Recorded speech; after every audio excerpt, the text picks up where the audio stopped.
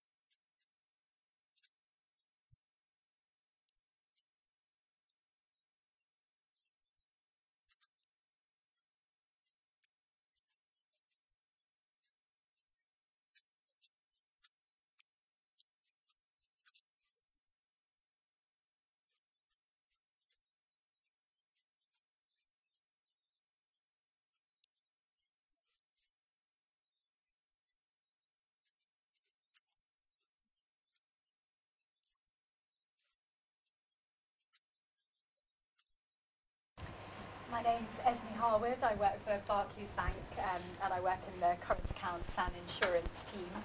I've got an interest in the open banking working group, mainly on the user reference side, so thinking about some of the sort of potential use cases. And Barclays is just sort of very interested in the outputs from the group. Hello, I'm Rhiannon Butterfield. I work for Payments UK, which is the trade body for the payments sector in the United Kingdom. When HMT originally came out with these proposals and published their consultation, Payments UK, alongside the British Bankers Association, the BBA, and Innovate Finance, another trade body, worked with HMT about putting forward a proposal for creating an open bank working group. So essentially we thought it was absolutely vital to get together a multi-stakeholder group to take these proposals forward. So we worked throughout the early part of the year to get the OBWG up and running. I'm pleased to say we got a very good group of people involved, and I now support the working group directly, so I'm directly supporting the standard subgroup and the security subgroup, but I'm also on the core editorial team now trying to finalise the report. Good afternoon everyone, my name is Gavin Starks. I'm the Chief Executive of the Open Data Institute and I'm also the co-chair of the Open Banking Working Group. I've had about 20 years experience in setting up web-based businesses, so ranging from what is now Virgin Media through to a whole range of different startups over the last 15 years or so. Cool, thank you. So we just wanted to start off by asking each of the panellists, based on the work they've done so far in the working group and their knowledge of the industry and data, just for a few thoughts on how do we improve banking services? 25 years ago, we didn't really have an internet. We had services like America Online and CompuServe, which were closed, walled gardens where people had access to various proprietary information and so on. The internet came along and wiped out those companies. And what made the internet possible was open protocols, open standards. I think that if you look at the banking industry here in the UK today, it's a series of walled gardens with some very, very tightly defined interactions between them, or things like the payment system, CHAPS, and so on. I think if we are successful in figuring out how to create an open API standard that anybody can use and anybody can write to, then I think it's going to go a long way towards unleashing a lot of potential. I know the Treasury's intent is fostering innovation and competition. I think that openness and transparency is a key part of that. Cool. So earlier this week we held a hackathon at Barclays, and we basically opened up some stub APIs, so mock-up transactional data and payments functionality, and let developers play with it. And I must admit that there was, a bit of nervousness beforehand. It was like, are we going to get some sort of samey ideas? Will it all be a little bit boring? And actually those fears were completely unfounded, because at the end of the 2 days, what we ended up with were just a whole range of ideas, kind of using that data and functionality in a variety of different ways. And some of them were much more sophisticated, others were very simple, but actually no less innovative. And my favourite one was it was a piece of hardware, a piggy bank, that basically changed colour. You know, you put money in, it goes green, you take money out, it goes red. And they pitched it really as a way of encouraging kids to develop a savings habit from a really early age. And I think the range of ideas that came out of that exercise really illustrated, to me at least, the potential that greater openness of data and sharing of data has. Certainly, you know, there's great value add for customers and a real innovative streak that will be beneficial. Of course, that was only sort of mock-up data, and I think the sort of challenges come when you're using that real data, especially where it's customer data rather than sort of aggregate data. And I think as a society and as industries, as we move towards this open data or open banking framework, there's some groundwork we have to do to make sure that we do it in the right way. Kind of front of mind for me is, firstly, you know, do customers know what they're doing? You know, certainly at a high level, they have to know the ins and outs, but enough to make a sort of informed decision about the route that they want to take. Secondly, in order to achieve sort of long-term success, I think they have to be very confident that the services and products that are using their data, that they're treating their data in the appropriate way. And I think people have got very used to kind of banks looking after their data, and it'll be interesting to see other institutions doing that too. And finally, that they've got someone to turn to if they have a question, or if in the unlikely event, hopefully, that things do go wrong. So I think working out some of those detailed pieces up front is going to be critical to the long-term success of open banking. So I mean, Payments UK has massive interest in the kind of issue of how you can take data and make the banking and the payment system more effective. Certainly, you know, our work in the OBWG is about trying to ensure that a lot of the things that we've seen currently in the industry as challenges can be partly addressed, and I think it looks really positive in terms of some of those challenges and how we can address them. And from the payment side specifically, you know, we've looked at a number of areas where we think data, or more efficient use of data, can be really helpful. And we published back in August a report on world-class payment systems and how we can continue to ensure that the UK is at the front edge of payment systems in the world, which it currently is. And two of the examples that I can pull out from there where we really focused on some consumer, some SME-led use cases that really would benefit from some better use of data. The first one is actually a fairly simple one, and it's what we call confirmation of payee, or knowing who you pay before you pay them. And it sounds relatively straightforward, but it's about basically when you go into your online banking and you type in the sort code and account number of someone you want to pay, there's not currently an easy, ubiquitous functionality that allows you to confirm that, yep, that is, you know, Joe Bloggs that I want to pay. And I think that all the data that currently exists in the system could easily be purposed to make that a relatively straightforward question to answer. You know, if I type in the sort code and I think it's Joe Bloggs and it comes back to me and it says, you're about to pay Sarah Parker, then I can probably think I should go back and check the sort code and account number. So all that data exists, but it's about trying to kind of make sure that we have easy ways of accessing it and making sure that the customer is kind of, you know, put in the best position for using that information and when they're about to initiate payments. The other one, which is unfortunately more complex, but I think, you know, will lead to potentially innumerable benefits, is around being able to attach more data to payments, or at least couple them more closely together. And we see this particularly as a use case for the corporate side. So if we look at things like reconciliation, so enabling people to really know to what payments refer. And the other one is actually for government. You know, there seems to be some big use cases for government in terms of understanding who they're paying and who they're getting payments from. We'd be surprised, I think, how little actually we're able currently to know about those payments, where we're limited with, for example, the number of characters of reference. So those are just two quite straightforward examples that we kind of touched on in our world-class payments report, and it's something that we're going to be following up more in 2016.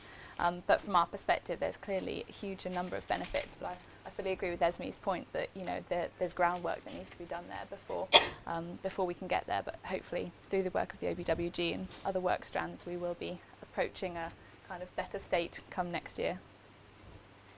Yeah, and maybe to build on and also frame some of those comments, be very clear about what the Open Banking Working Group is working on. So we talk about open and an open API, I thought it'd be useful to describe what those things are.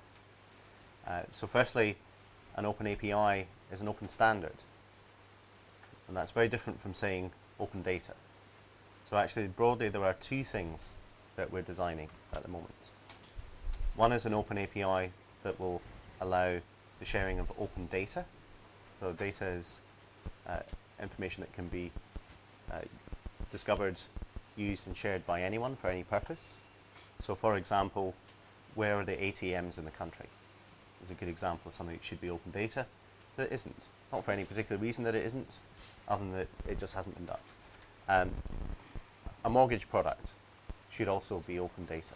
So if you want to do product comparisons or discover what products are, what products exist, that is something that should be open data, something that we can all access and find out and discover in our own ways. Your personal bank account data shouldn't be open data. Just want to be very clear about that. So when we talk about an open API, you can use an open standard as a way of creating a very transparent way of people integrating with a service. It does not mean that your personal bank data is suddenly going to be released to the world. So we talk about an open API standard, and we talk about shared data within that. So how do we enable the easier sharing of your personal data, of your transactional data, and exactly to the point now, if you want to check, is the person I'm paying the person I think I'm paying? That's a good example of sharing data, but that's not necessarily going to be open data. So we need to be really clear, we're talking about shared data and open data as two quite different categories that have very different roles, very different permissions, and very different authentication around them, many of which, especially with your own personal data, need explicit and informed opt-in. Yeah, and there's a whole discussion, I think, around that. So in the Open Banking Working Group, we're looking across both of these domains, and we're asking the questions and trying to address some of the principles behind how do you effectively share data, how do you create consent, how do you create informed consent around that, what are the processes, what are the policies that need to exist, what are the governance frameworks around that, and how does this interface with the existing ecosystem of actors, whether that's the banks, the fintech community, the FSA, the Information Commissioner's Office, etc. There's a whole ecosystem of actors already there, and there's existing rules.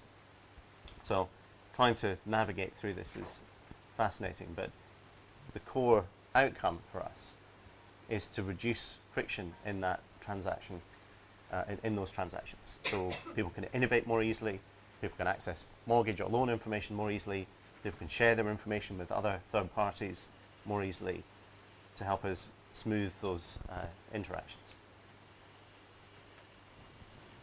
Excellent, thank you. And I suppose just one other question, just before we open up to the audience, to get some of the audience questions.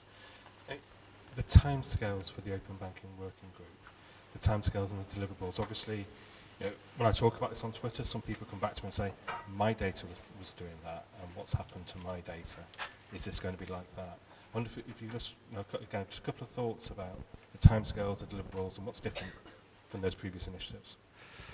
I've got to be honest, I'm not massively familiar with my data. I mean, the timescales that we're working to in terms of the work that we're doing right now is producing a report with some recommendations that we will deliver to HM Treasury, and that'll be published at the end of this year. So it's very, very tight timescales, and there's a lot of working over at evenings and over weekends going on.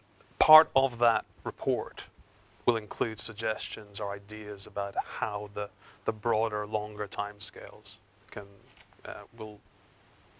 what those timescales will be, and there's a range of opinions about that. One of the ideas that's been floated within the group is that we adopt a kind of an iterative approach, where we might possibly start off with something that's really, really limited in scope and quite narrow, like something like the ability just to get your account balance, but nothing else, and then build on functionality on top of that, extra information, and so on. But it really is, it's kind of like an elephant in some ways. If you ask different people what it is or how long it's going to take, you'll get different answers. If it's helpful, I can offer a few thoughts on my data and what's sort of different. I guess for those who aren't familiar, My Data is a service that's offered by a lot of the main banks, and basically you can go onto your online banking and sort of click a button and you download your My Data file, which will show your transactions. And then the idea is that you can upload that to a comparison website, and they can, give you some recommendations as to what might be the best account for you or what your options are. I think the sort of key differences between what we're doing, or what the potential of open APIs compared to My Data, is that the API functionality means that that sort of rather clunky download-up model is removed, and the process is a lot more seamless from a customer perspective. And I think also from the third-party developer perspective, using an API rather than the clunky upload-download model will mean that the data is sort of easier to pick up and play with than it is at the moment. And I would imagine that will probably move away from My Data and towards that more seamless technical solution. But I guess that is sort of open for discussion. Yeah, I mean, just to add a couple more comments on the timelines point, I mean, absolutely right in terms of what we're working to in the UK. One of the not inconsiderable challenges about this work is that coming from Europe at the same time, it's going to be finalised within the next month, is a piece of legislation that basically brings into regulation some of the types of providers that we will see emerge in this ecosystem over the next few years. So in particular, they're what are known as payment initiation providers and payment and account information service providers, who could obviously leverage some type of API functionality were it to exist. So there's a challenge for the UK in that obviously we're bound to implement the directive that's coming from Europe, and we're therefore bound by some of the rules and kind of restrictions that are put in place by that European legislation. But what we've tried to do throughout this work is kind of understand very closely what the European legislation requires, and to be considerate of that, and to try and ensure that at the least the work we're going to do will enable the UK to meet its requirements in terms of that legislation, but hopefully to go beyond it as well, because ultimately what the API proposals are about, it goes much wider in terms of innovation and offering benefit to customers.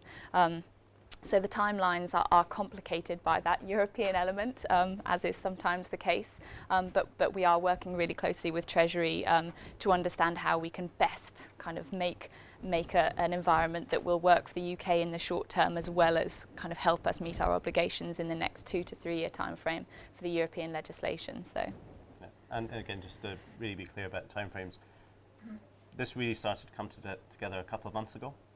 So we've had almost no time to pull it together, and we were strongly requested to deliver the output by the end of this year. We managed to push that from before Christmas to the actual end of the year. So what we're also looking to build into the reports is what could happen next year in terms of implementation.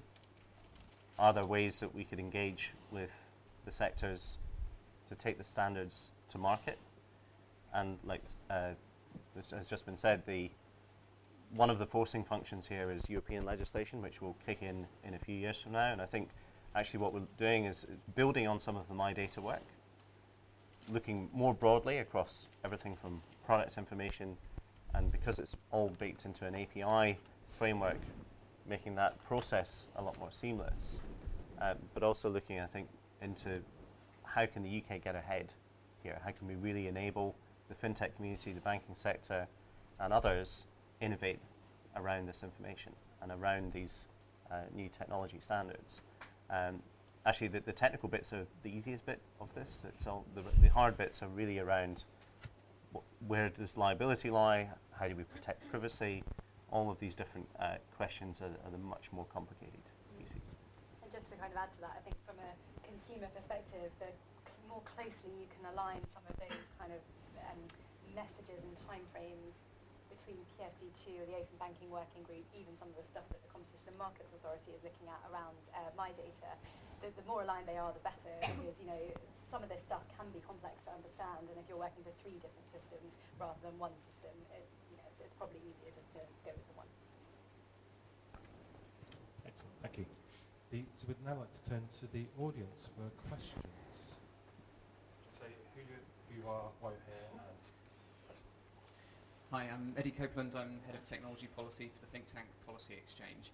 One of the developments at a governmental level I've been interested in recently is the Chancellor's announcement of the death of the self-assessment tax return, and the idea that we'll all have digital accounts instead, where we get the real-time flow of information.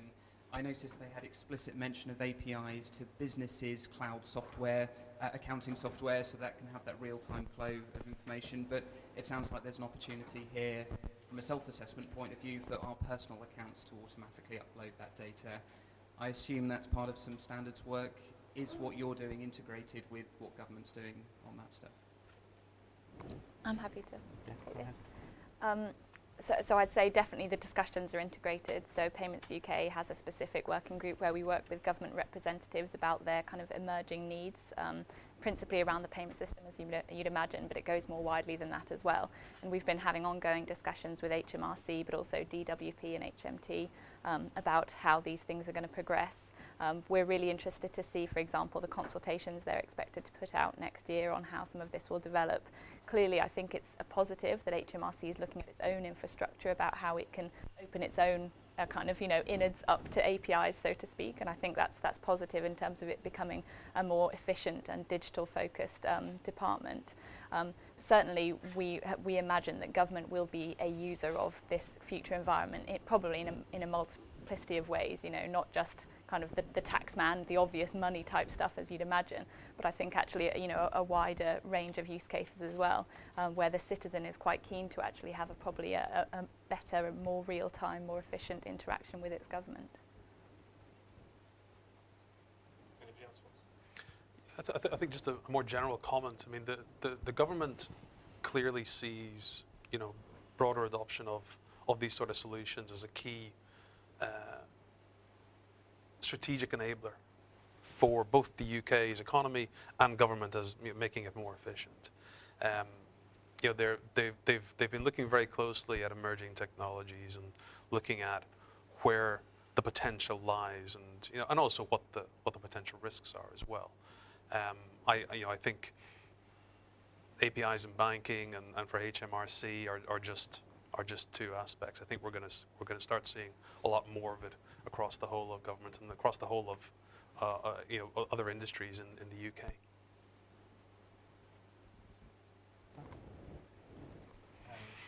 Next question. Hi, I'm Daniel from Student Funder. So I'm really interested in how it's opening up options to people and creating better products. And I'm interested in the forces that are going to come into play for companies to adopt it. What kind of combination of European legislation, UK legislation, regulation, and just pure market forces around good open standards you kind of see playing, I guess some unknowns in there, but it'd be interesting to have your view. I think I can frame some of that broadly.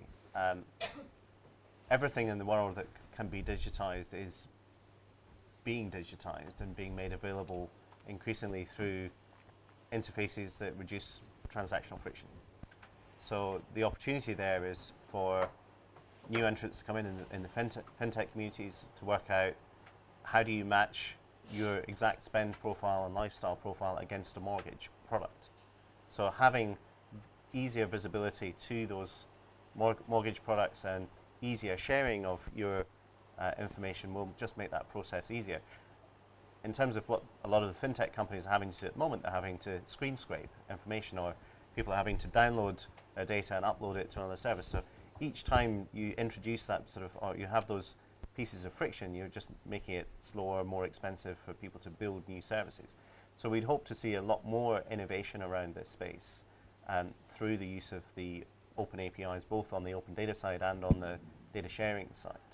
I think when we look more broadly as well at different industries that are starting to really come on stream in a much bigger way with their web services, I think we'll see a similar type of approach. And one of the sort of trends that's emerging out of our conversations is to take a very networked, sort of distributed approach to how the information should flow, how it should be stored, rather than having necessarily everything centralized into one place. And I think that opens up lots of really interesting questions about actually who will own the customer, and lots of questions cascade from that.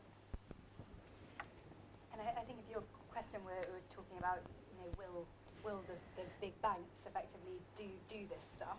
There's an element that we're definitely going to have to do because the European legislation requires us to.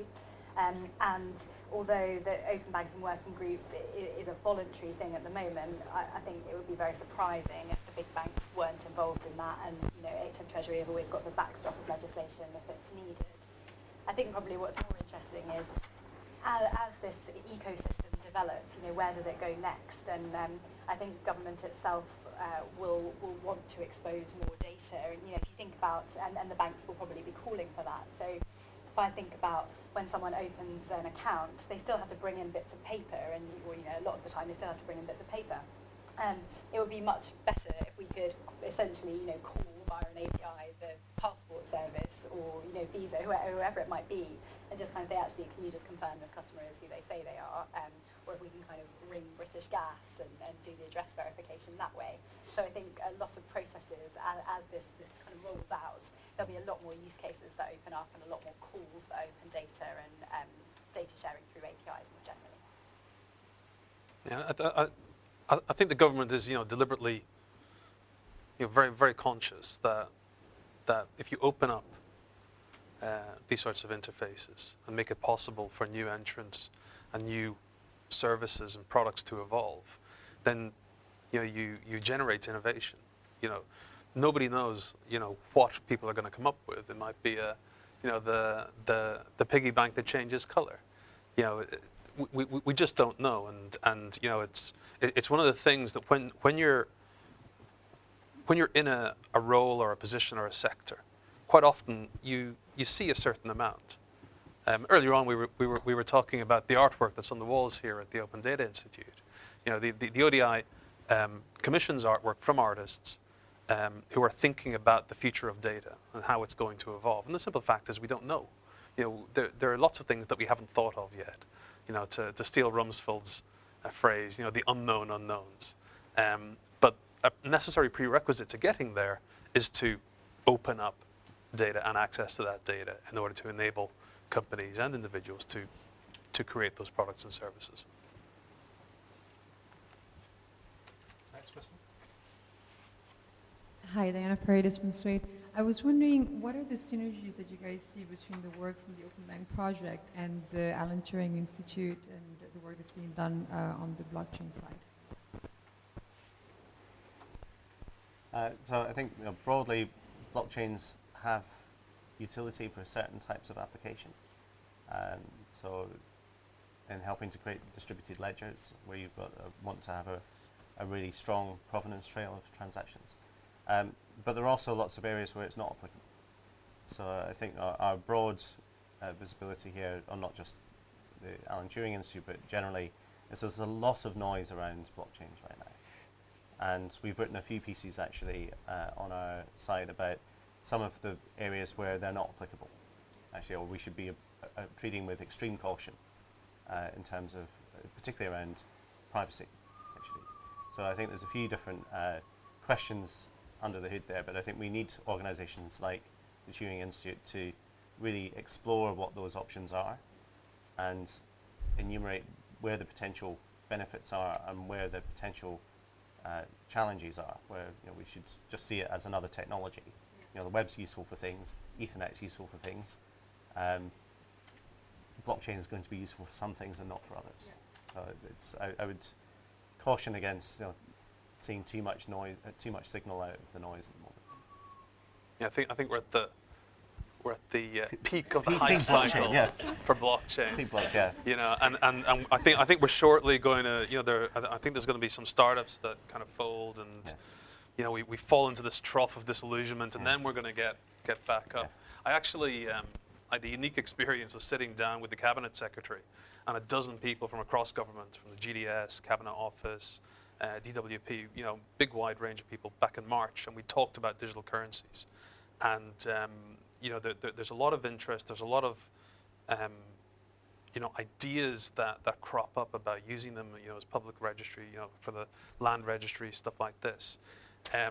But it's a very young technology. There's no doubt it's going to be huge. It's going to have a significant long-term impact. But it's at the same stage as the web was in 1994. You know, it's going to take time for it to evolve and for how it's going to have an impact to actually emerge.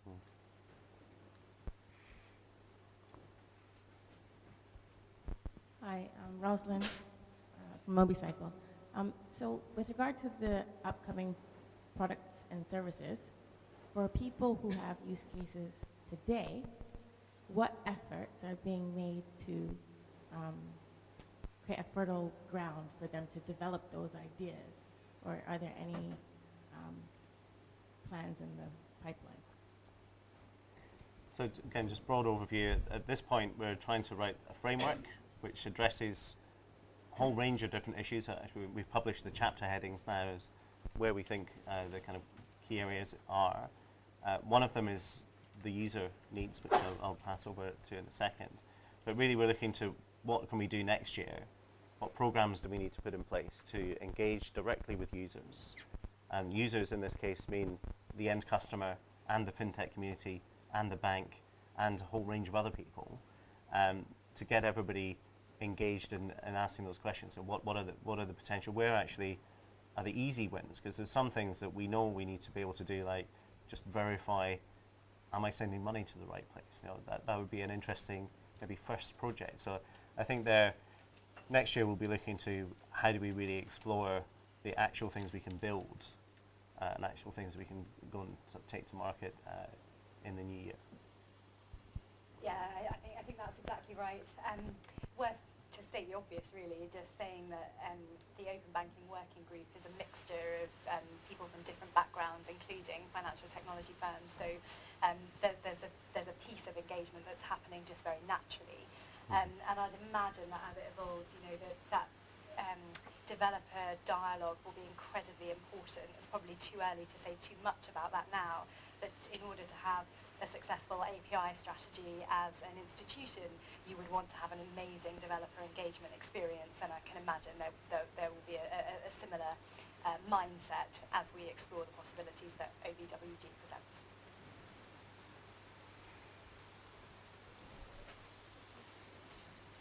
Hiya, I'm Andrea Cox from the ODI as well, and I'm membership manager here. So my question is about which countries are doing this well already, and what can we learn from them in the UK context that's relevant? I'll chuck in one example of a country that I think has done something very well in this space, and that's Germany. Quite a while ago, they created a home banking computer interface standard. It's now called FinTS, and it basically pretty much all the banks support this standard. It's effectively an old and perhaps slightly clunky, but it is an open API standard. And the impact of that is that now in Germany, there's this ecosystem of fintech companies, a lot of whom got started by building an app or a service which connected to this API. So for things like personal financial management, you know, keeping track of your balance and so on. And off the back of that, you've now got a bunch of new emerging banks emerging from that ecosystem. So I think, you know, that experience is a good example of the sort of innovation and competition that the Treasury is hoping, you know, this effort will engender. And as part of the work, I mean, we've been conducting kind of a landscape review type approach, because obviously in the short time frame we had, absolutely one of the principles we wanted to adopt was to reuse stuff. If it already existed, we weren't going to try and reinvent wheels. I think, you know, albeit the stuff like, you know, in Germany, for example, it is good in many respects in what it's doing. We did find across the board there isn't anything quite like what we're proposing in the UK in existence at the moment. There's nothing we could simply lift and place to the UK. And I think that's positive in the sense that it shows that we're kind of being really forward-thinking in terms of what's being proposed here and how far we want to go to encourage innovation. It's also challenging because it means we have to kind of tread untrodden ground and, you know, really get into the depth of some of the issues that so far I think a lot of areas and jurisdictions just haven't really been able to truly nail down. And as we said earlier, you know, especially for the legislation side, this will put the UK ahead of that, and it will mean the UK will have to kind of address some of those hurdles before other areas do, and that has pros and cons.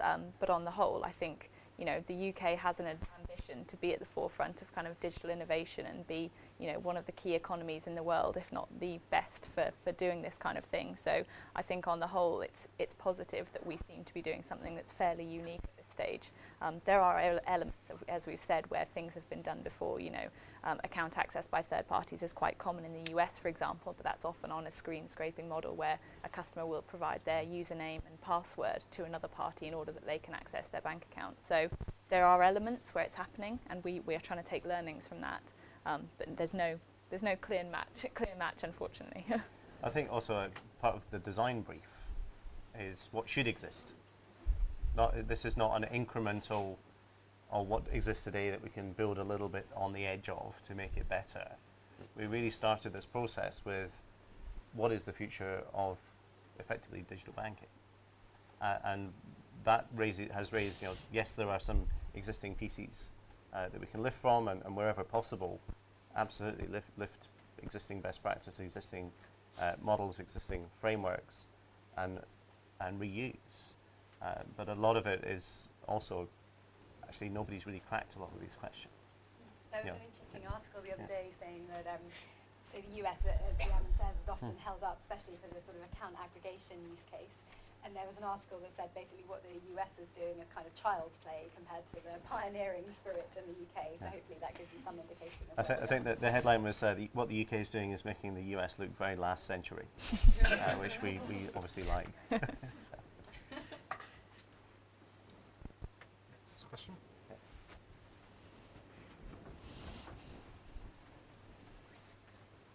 Hi, James Fair, Data Value. We're a data consultancy that actually specialise in financial services, so this is really, really interesting for us. I guess one of the questions I had was around scope.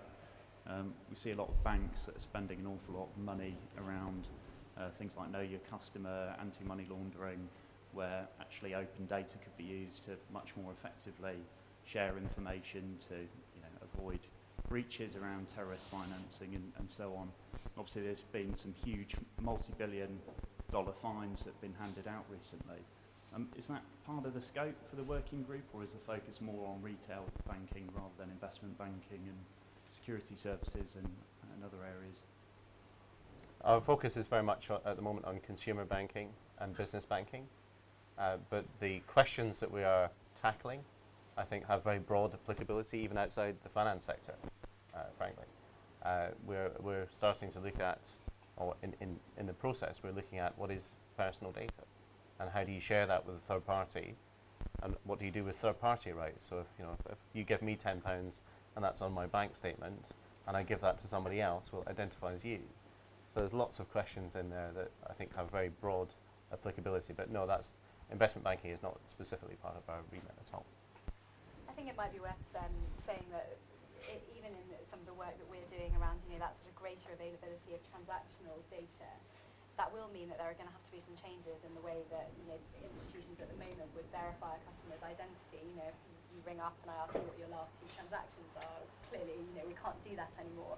And I think the world of identification and verification is moving on a lot with finger vein technology, voice biometrics, etc. So the world is naturally changing, but some of those processes that historically we've relied on, the greater availability of transactional data for sure will mean that there will have to be some changes there. But I think also on the plus side, we recognise that certainly identity verification services will probably be a big winner in terms of the use case from this type of thing, because I think there's kind of some core data sectors that exist currently where it's recognised that that's really quite good quality data, and firms who are seeking to verify your identity, if you're on Argos online and you want to buy a knife and you need to prove your age, for example, if you can quickly and easily do that by simply taking a piece of data that your bank holds and is considered to be good quality data and being able to assert that, then that's quite straightforward, and that's a single customer use case, but clearly there's potential for that to be taken out on a broader perspective. It's always more complicated at the institutional investment end, naturally, especially with questions around the KYC AML side, because banks are under a huge amount of regulation and oversight naturally when it comes to those types of things. But I think throughout the whole ecosystem, we will see some really interesting innovation and development around the identity and verification space.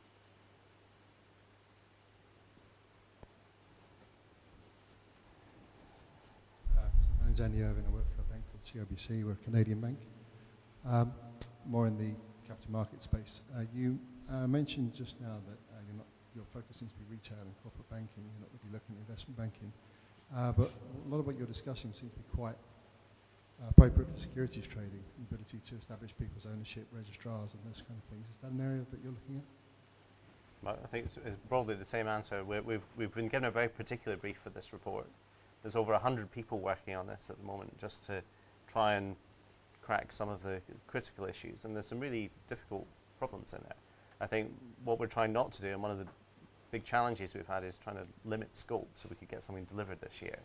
So we're trying to keep that scope at the moment, and I think we really value conversations next year about how could some of the things that we've arrived at be applicable in other areas.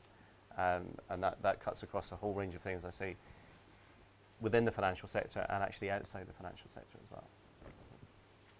Any additional points? I mean, I most of the past 15 years I've spent working in the security space. I've been a trader at Morgan Stanley.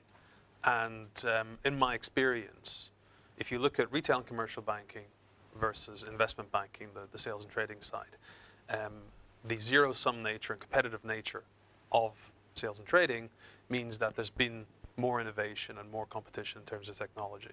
There already are open standards like FIX and FPML and all that sort of stuff. And you can even see now that, a bunch of the banks have got together and they're starting to explore the blockchain. There's the competition there spurs innovation. And yeah, it's here the scope of the Open Banking Working Group is explicitly personal customers and small businesses.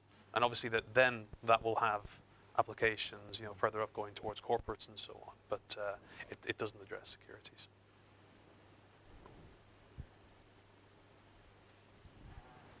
I'm Andrew Powell. I'm the Head of Data Policy and Compliance at the Bank of England. I appreciate you've kind of alluded to some of the work the group might look to investigate in the next sort of 12 months or so post the report. I'm just interested to understand a little bit more about what the kind of next specific deliverable or output is for the group, and sort of the direction you're going in particular. So the next deliverable after the report will be the plan of what the next thing should be for next year. We really are that early. Sorry to be, I'm not trying to avoid the question, we simply don't know right now. But if there are particular, if you've got particular ideas or particular things you think we should be thinking about, please let us know. I think that this has been a very rapid process. We feel that we've been given not very much time to do quite a lot of work. So we're at the moment just trying to design even what is the governance framework for the standards or standards that might emerge out of this next year, because at the moment we have delivery end of this year for framework reports, and that's it, right? So we need to work out what are the next steps more broadly there. We're basically bootstrapping, I think, is bootstrapping. Literally a bunch of people getting together and going, right, how do we do this? How do we start off this process? What is the roadmap? What is the route? What should we be looking at, and who should we be engaging with? What sort of conversations do we need to be having? It's really that sort of bootstrapping process, starting with literally nothing apart from the idea that having an open API for banking would be good for the UK. Does that to some extent reflect the mandate of the group in that it's kind of collaborative rather than directed by, say, HMT? Absolutely, and I can absolutely say that. We've, in our own vision and value statement, which I think is public as well, it's a collegiate effort. We're represented, everybody involved in the group are there as individuals, not as their institutions. So it's very specifically what is the best outcome for the sector. So there's not a direct particular mandate other than, can we please have an open API spec? We've got time for one more question.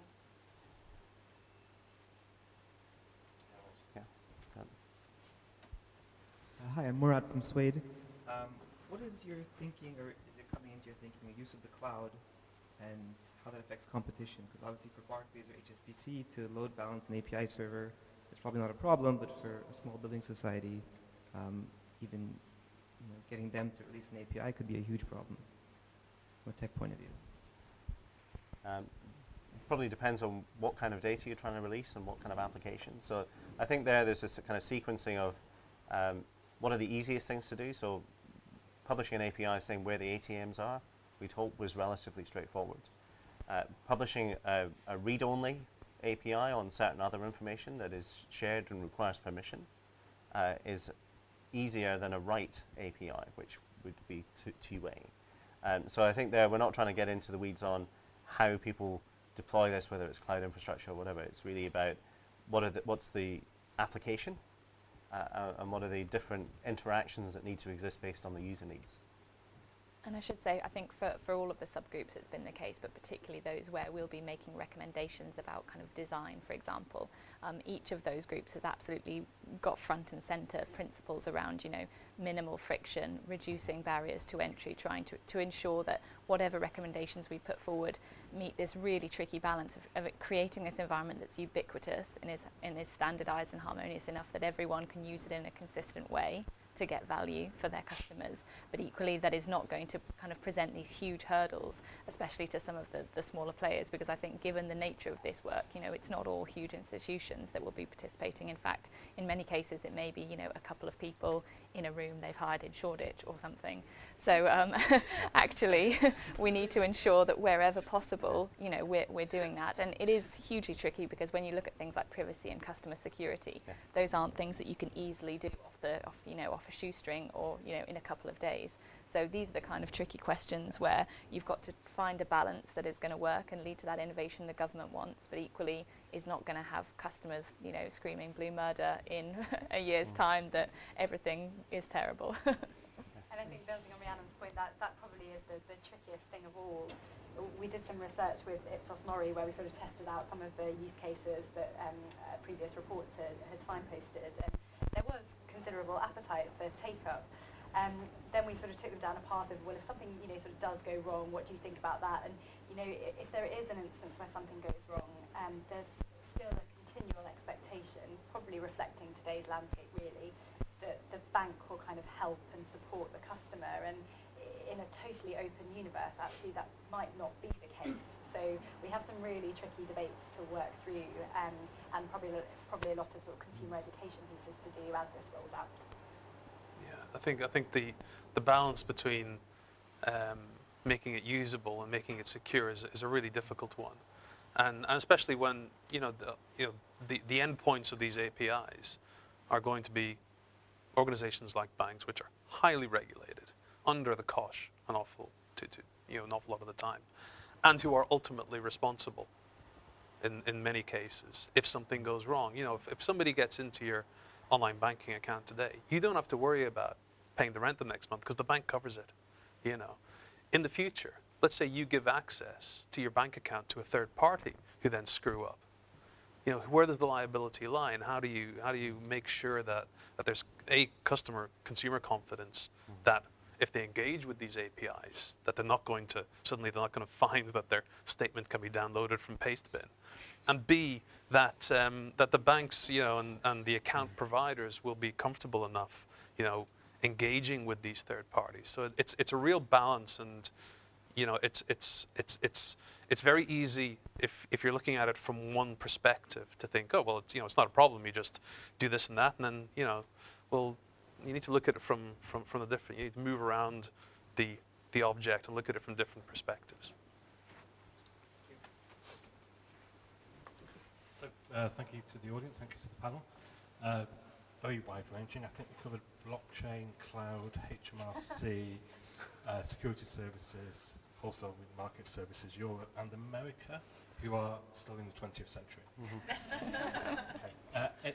So I suppose just one thing back to the panel is, it's really interesting for me to hear all the questions as well. It's a very good conversation. So just a thought back to the panel, so maybe just a closing remark on how we keep the conversation going and how we keep it going openly. So I mean, I think one of the recommendations I think that goes into the report will be around how to engage with the wider ecosystem. Not just the banks and the established fintech companies, but also people who are just generally interested in this and who may be interested in using it in the future. I can't preempt the actual report, but there has been a lot of discussion about how it needs to be open. Again, it's all about that word open, and inclusive. I guess a thought from me would be how the UK engages at the European level as we move forward with our thinking and they move forward with their thinking, and how those two things interact is going to be fascinating. So in a way, whether we like it or not, the discussion will ensue. And as I said at the beginning, ensuring there's alignment and that we're sort of hopefully providing a blueprint that can be used more widely will be very important. Absolutely. I mean, I'd just say, as we've noted, we had next to no time to do this work, and I think despite that we got a pretty good mix of stakeholders for the initial kind of batch of work, and that's been such a positive experience despite the weekend and late night working. But I would say that will continue post-Christmas, absolutely, that openness to a multitude of stakeholders. I don't know for sure, but I'd expect HMT will do some kind of consultation on the report in whatever form that may be. And I'd just encourage everyone to read it and to kind of get involved if it's something that they feel it will be useful to them to be involved in. All views absolutely useful and welcome. And just on that word open, we've been publishing at various points as much information as we've got certainty around. So just a couple of weeks back we published who is in these different subgroups, which organisations are represented, the headings of the different chapters as they are now. They'll probably change, and we've set some dates out as to when we'll publish more information about what we're doing, and we're committed to publishing anything that's actually useful. There's no point in us publishing a half-baked chapter that's got everybody's annotations in it, because that's just going to create more mess than resolution. And going forward into next year, the standard itself is an open standard. So the architecture around that, we're really embracing the open source way of developing things and saying we really want to develop this as an open standard, which means people will be able to make their own versions of it, fork it, etc., and contribute in an open way. Thank you very much, and that's us done.